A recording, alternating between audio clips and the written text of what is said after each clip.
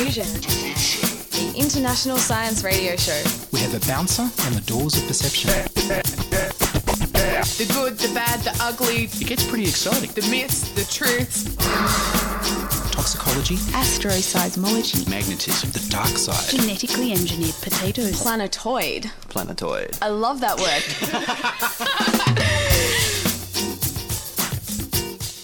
Hello and welcome to Diffusion. Sit back and relax while we inject weird and wonderful science directly into your brain. I'm Ian Wolfe, and on this edition we'll feature Evolution of Colour, Part 6 of The Life of Darwin and Paned Fish. First up, here's the news.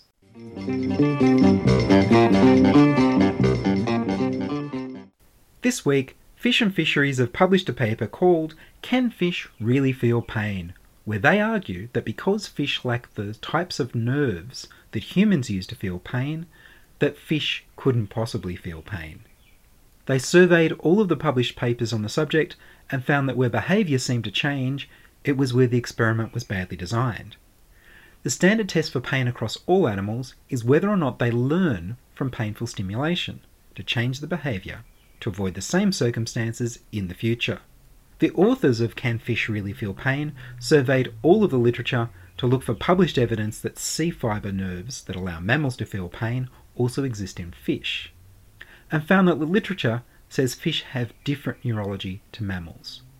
They conclude that since the behavioural research was done badly and can't be considered to indicate one way or the other, that they're entitled to judge just on the basis of differences between the fish nervous system and the mammal nervous system, and conclude that fish don't feel pain. Looking at the studies listed in Wikipedia's pain in fish entry, I can see what they mean. None of the studies appear to have tested for fish learning from painful experiences to change their behaviour to avoid those circumstances. It seems to me that the authors, biologists from Australia, Canada, Germany and the United States, haven't read the crab article in the February 2013 Journal of Experimental Biology, which gave an elegant method for determining that crabs do feel pain, because they trade off a safe hidey hole that will protect them from predators for avoiding the pain of an electric shock that they've learned will come from their favourite happy place. If fish were given the same types of tests, then we could know for sure whether they make the same types of trade-offs. Until that time, given that crabs, lobsters and prawns also don't have many C-fibre nerves, but definitely feel pain, I think we need to suspend judgment on whether fish feel pain, because in reality, we just don't know yet. Probably best that we err on the side of least cruelty.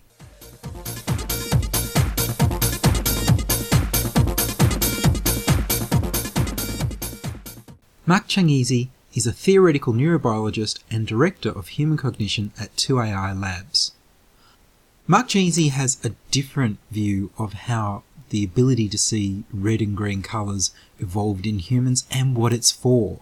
And he's applied this with the result that he's actually been able to give the ability to see red and green to people who've previously been blind to red and green colours. I began by asking him to explain the difference between animal colour vision and human colour vision. Your dog, for example, and the other mammals have one dimension fewer than we have for color. They see grayscale differences and they can see blue-yellow differences, but they don't see an extra dimension that we primates, or some of us primates, evolved, which is a red-green dimension. And historically it was thought that this new red-green dimension that some of us primates have was about finding fruit or leaves in the forest. And I argued a few years ago that in fact, it seems to have the signature properties that you'd expect if it's for seeing emotions and health on other people or other primates' faces. So it turns out that when you blush and you blanch and you flush and you get red with anger and all of these kinds of color signals that our bodies do and our skin does, it's because of the way the blood changes its nature. You get more oxygenated and less oxygenated blood, for example, that it shows. And this oxygenation of hemoglobin turns out to be a very peculiar thing to see, and you have to have a very peculiar kind of color vision in order to be able to see it. It turns out that our primate color vision has exactly that peculiarity, allowing it to see these variations in oxygenation that our color signaling relies upon. So that was one of the main arguments for it. The other argument was that the primates with color vision are the ones that are naked, that have naked faces, naked rumps, naked genitalia. The ones that don't have color vision, like us, are furry-faced, like your typical mammal. So we evolved to see red and green colours in order to be able to read the levels of oxygen in people's blood through their skin, and you can only see people's skin if they're naked. That's right. And even a camera, for example, which does have red-green, it has 3 cones. When the cones or the filters are placed in the wrong spot on the spectrum, then you aren't sensitive to seeing the kinds of subtle spectral modulations that happen due to the oxygenation of hemoglobin. So you have to have not just an extra dimension beyond that of the other mammals, you have to have the right kind of sensitivity to be able to sense it. If you don't, like dichromats, so that is colorblind folks, they're usually men, if you're missing the kind of extra cone that we primates evolved, then not only are you missing an extra dimension, but you're specifically missing the one that allows you to better sense the health and emotions of those around you. What about people with different skin colors? How does that work? Across all of the primates, of course, there's a huge variety of baseline skin colors, but what's the same across all of us primates and all of us humans is that relative to the starting baseline, the modulations which are all due to the blood, are due to the same blood that we all share. And so even though you started at a potentially slightly different skin tones, it's all the modulations from that baseline that matter, and our eyes are equally sensitive to it no matter what the skin color is. So colorblind people, or people with red-green blindness, aren't as good at reading the emotions from people as people with full color vision. Ideally, one would have data on the emotion side too, and I'm trying to encourage some people to try to do studies on colorblind folk to find their deficits. You'd like to find that they do in fact have emotional reading deficits. They're emotionally dense. We don't actually have data on that side. We have data, however, on the health side. For 200 years, ever since Dalton, one of the original scientists who in the early days studied color vision, was a dichromat. He was colorblind. And ever since then, doctors throughout these 200 years have complained about when they're colorblind that they have an inability to see and read the health signs on their patients. And there's been questions in the American literature as to whether or not colorblind students should be discriminated against, so they shouldn't be allowed to go to medical school. And in some other countries, apparently, you aren't allowed to go to medical school if you're colorblind. Historically, for thousands of years, color was part of the symptomatology, that is, the lists of things that doctors are supposed to look for on the pallor of the skin. And even today, on something like 25% of the major diseases, still list the pallor of the skin. And the reason, effectively, we have oximeters in our eyes. Oximetry is one of these things that we put on babies' feet or whatever when they're born that measures the oxygenation of the blood on that one spot. Your eyes effectively have evolved, if you have 3-color vision like we primates have, they've evolved to not just sense oxygenation in one spot, but to be an oximetric camera, so that when you look at all of the skin, whatever parts you can see the entire picture of all of the gradient of oxygenation on that skin. And that provides a wealth of information for health and emotion. Many of the sorts of things that we sense, we may not even have good words to describe. And you've actually developed some technologies that are based on this understanding of what color vision is for, that can change the way people see color. That's right. So, recently my colleague Tim Barber and I, we started a research institute, and the idea was we study cognitive science, continue studying artificial intelligence, the kinds of things that I've studied over the years in various topics. But the idea of the institute was to fund ourselves through spin-off technology. So we got to thinking, once we know that the way in which the eyes and our color vision is optimized or rigged to measure and see the oxygenation and the blood that's inside the skin, and even though it's well optimized evolutionarily, it turns out that it's well optimized in the sense that the wavelength sensitivities of our cones are optimized for this. It turns out that there's some noise that comes from the hemoglobin as it varies its oxygenation. And some of this noisy parts of the spectrum, if we can block those parts, then you actually can see these oxygenation changes even better.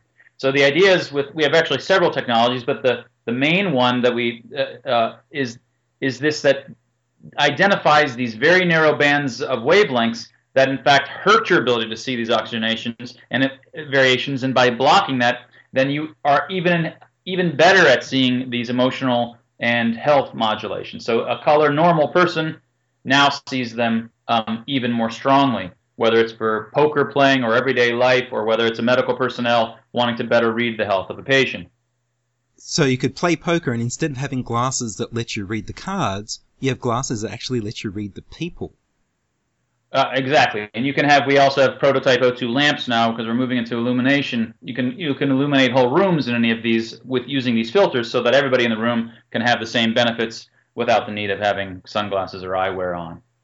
The filter that I mentioned we call it the OxyAmp. It amplifies oxygenation, and it doesn't really hinder anything. Now we've got two other technologies.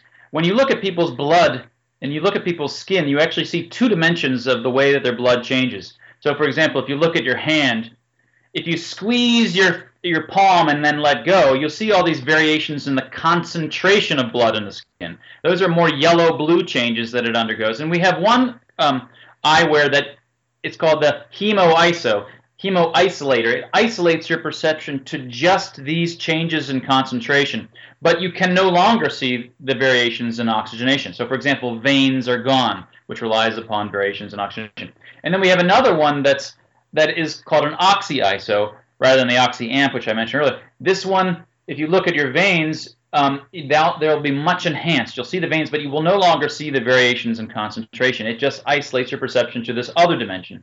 So each of these two specialized eyewear for medical purposes focuses on one or the other dimension, whereas this OxyAmp I mentioned, that was just blocking the noise, enhances oxygenation, but not at the expense of the other. Well, it turned out that this specialized OxyISO, when we're demonstrating these eyewear to people all over the world, colorblind folks, usually guys, occasionally would put those ones on, and they'd say, oh my God, I can see all these red-greens. And these are red-green colorblind folk who have great difficulty seeing reds and greens and have great difficulty discriminating between them. So it just looks all the same as far as they're concerned. As long as they're the same level of luminance, then they just look the same. But suddenly, because they're not completely colorblind, they have too few M cones or too few L cones, but they have some, which means that because this amplifies the oxygenation signal so strongly at the expense of everything else, and they have a little bit of red-green sensitivity, but it's really, really weak, one is able to ramp that up and suddenly make it so that they can suddenly see red-green differences in the world, which were otherwise too small for them to notice. But we weren't really originally intending, that wasn't really the purpose for it. It was really intended to be for medical purposes, this particular specialized OxyISO. But we kept getting this feedback, so then we made a call for lots of colorblind folks to call us, and we sent out a whole bunch to a bunch of colorblind folks, including scientists, who have now given us a lot more testimonials about it, including Daniel Bohr, a scientist from the University of Sussex, who carried out a bunch of experiments as well and gave us a lot more feedback. So these standard Ishihara plate tests, where you look at these numbers hidden in these dots, and if you're red-green colorblind, you can't see many or any of them. And they're all of these testimonials are reporting that people are going from seeing basically none of those to seeing basically all of those. While the testimonials are fascinating, is there any likelihood of clinical trials being conducted? Well, I'm not sure if I'd call this quite a clinical trial in the sense of but what was each of these testimonials that are getting back to us are doing these simple Ishihara plate tests, which are very simple tests of red-green, and this is also what the scientist who I mentioned had done. He carried out some more complex psychophysics experiments, also showing some other effects, which I won't get into here, helping better understand the mechanism by which this colorblindness aid is working. So we're of course excited if independent of us, people will go forth and do larger studies, that would be great. We'd prefer it to be independent of us because it's at the end of the day, it's more believable when other folk do it than when we do it.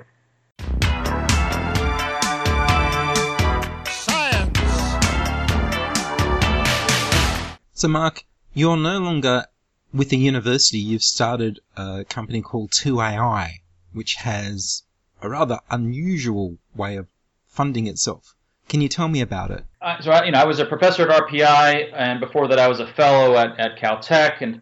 And one of the problems recurring in academics in the United States and elsewhere is, and there's a lot of folks and a lot of pieces in magazines recently about folks leaving academics, and I was one of these folks. And one of the problems with academia is that you get your first position as a graduate student because some professor someplace has agreed to let you work in his or her lab. And so after 5 or 6 or 7 years, you've become an expert in his or her project, and you've had very little creativity and freedom yourself. You get your first job, your first next thing is a postdoc, where you're going to work in some lab that's very similar to what you did for another 4 or 6 years. Then you get your job, you need to get a grant. Well, you're going to get it in pretty much the same thing that you're good at. It's the only way you're going to be able to get a grant because it's so competitive. Once you've gotten a grant, well, you're the guy or gal that's got a lab now. Last thing you want to be is the person who had a lab but no longer has a lab, because that's humiliating. So soon you've spent 20 years in academia and you've been doing the same incremental sorts of things following this grant track, and the path that you've taken may be largely determined on the arbitrariness of the lab who decided to take you as a graduate student. And so if you want to have your intellectual freedom, then you need to have nobody telling you what kind of research that you should work on. So a lot of my career has been designed to try to remain aloof from these sorts of things, not going to conferences where I care about the opinions of whole communities and get trapped into their kinds of thinking. I chose to go to RPI in the first place because it was a smaller university where the grant demands would be less pressing than they would be at some other places. But ultimately, it still drives life at most universities, that your next thought is always, okay, I need to apply for up to maybe 5 or 10 grants to hope to get one. And you're just gaming the system, hoping to find a way to come up with work to do for 3 or 4 years rather than working on what you think is the best thing to work on. So the opportunity came up working with a colleague, Tim Barber, who is an AI, artificial intelligence, and computer scientist type person, and he was thinking about starting an independent lab, and it seemed to be the right time for me. I had enough under my belt, and the motivation for us was to see whether or not we could remain an independent research institute that focuses on what we deem to be the most fundamental problems, and rather than funding ourselves by going to the government and asking for money or to foundations, to fund ourselves by actually doing something helpful by spinning off intellectual property from our research and seeing if we can turn it into products that help people. So where we've spent our energies is on this color vision and the implications or the consequences of this theory about color vision and this work on color vision, and trying to utilize this to harness our eyes to better see, passively view the vasculature under the skin is one way of describing it in terms of medical purposes, and or utilizing it to just have a better, more emotionally satisfying view of other people in the world, which is exactly what color vision evolved for in the first place. If people want to find out more about your work, where should they look online? So our 2AI, this is the numeral 2 followed by AI as in toward artificial intelligence. So it's 2AI.org. And my own research can all be linked in some way or another from my webpage at Changizi. That's Changizi, Changizi.com. Well, Mark Changizi, thank you very much. Thank you very much, Ian. You're listening to Diffusion Science Radio. Send email to diffusion@2scr.com. We're brought to you across Australia on the Community Radio Network, into Sydney on 2SCR 107.3, and podcast over the internet on www.diffusionradio.com. That was Mark Changizi, Director of Human Cognition at 2AI Labs, talking about the evolution of colour vision in humans and our ability to read people through their skin. You're listening to Diffusion Science Radio. Send email to diffusion@2scr.com. We're brought to you across Australia on the Community Radio Network, into Sydney on 2SCR 107.3, and podcast over the internet on www.diffusionradio.com. And now, the 6th And final episode of Natural Selection, the radio play by Lachlan Watmore about the life, journeys and discoveries of the greatest biologist of the modern age, Charles Darwin. This recording was made at 20 kilobits per second from the radio stream in 2003, so please excuse the lower quality.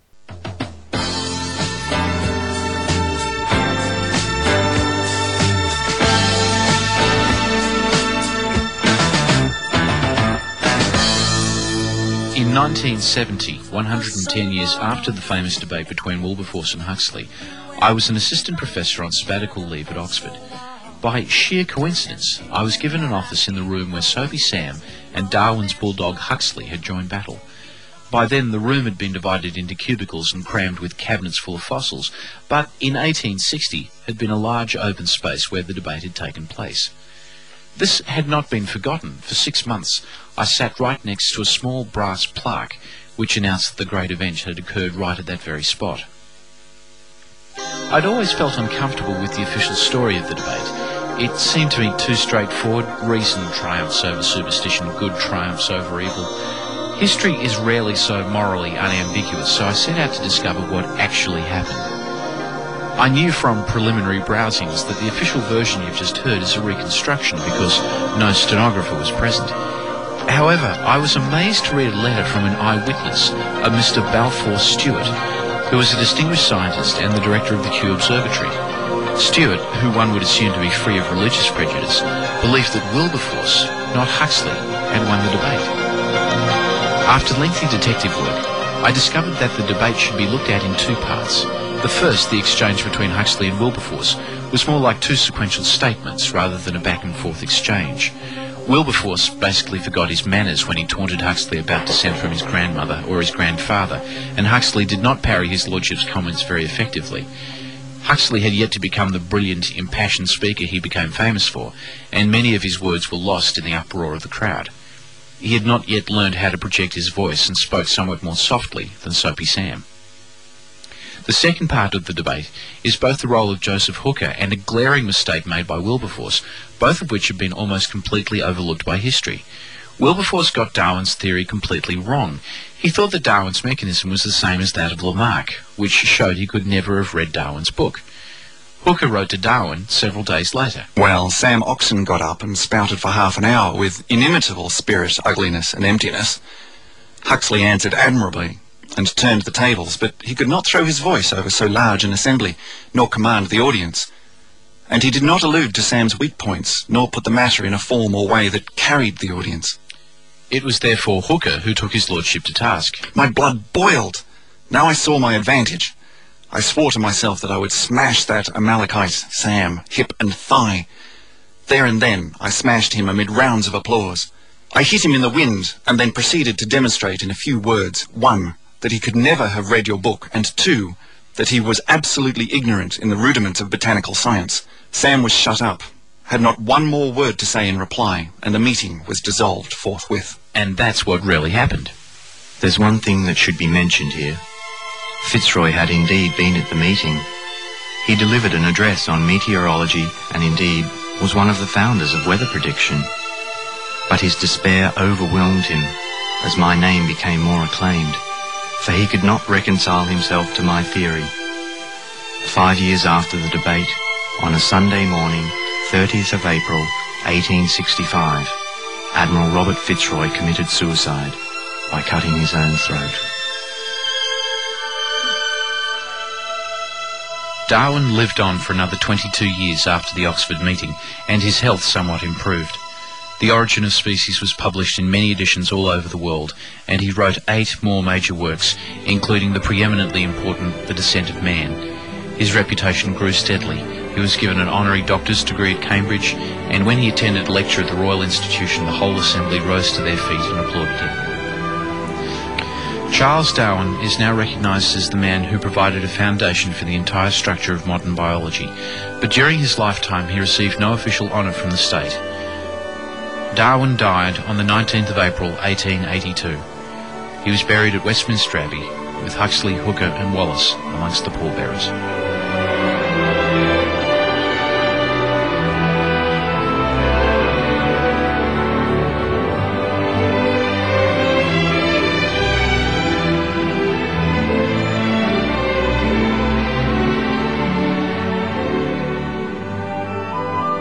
That was the final episode of Natural Selection, a radio play by Lachlan Watmore. Charles Darwin was played by Dominic Cochrane, Thomas Huxley by Scott Lawrence, Joseph Hooker by Chris Stewart, Sam Wilberforce and Alfred Wallace by me, Tim Baines, Robert Fitzroy and Stephen J. Gould by Lachlan Watmore, with Amanda Hamilton and Adam Mark playing the rest. The music for the play was composed by Ludwig von Beethoven, W.A. Mozart, J.S. Bach, G.F. Handel and Mike Oldfield. Natural Selection is dedicated to the loving memories of Stephen J. Gould, a very wise old paleontologist, and Lee Watmore, a very wise old vet.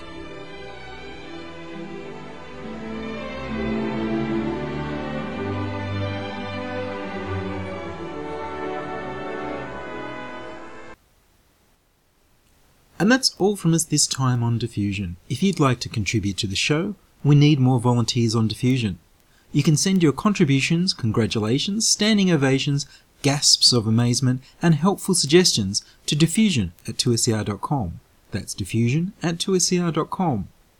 Subscribe to our podcast on the Diffusion website, www.diffusionradio.com. That's www.diffusionradio.com.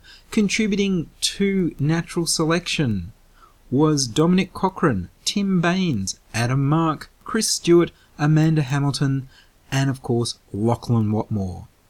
I produce Diffusion in the studios of 2SER in Sydney, and Diffusion is broadcast nationally via the Community Radio Network.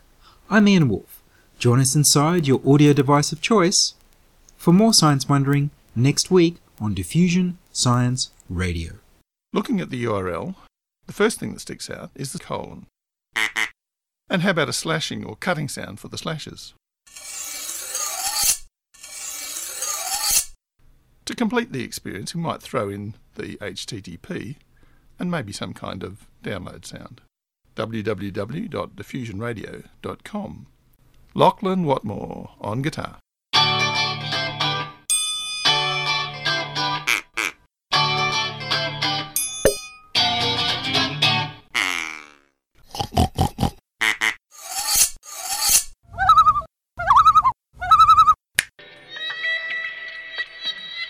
Diffusion Radio.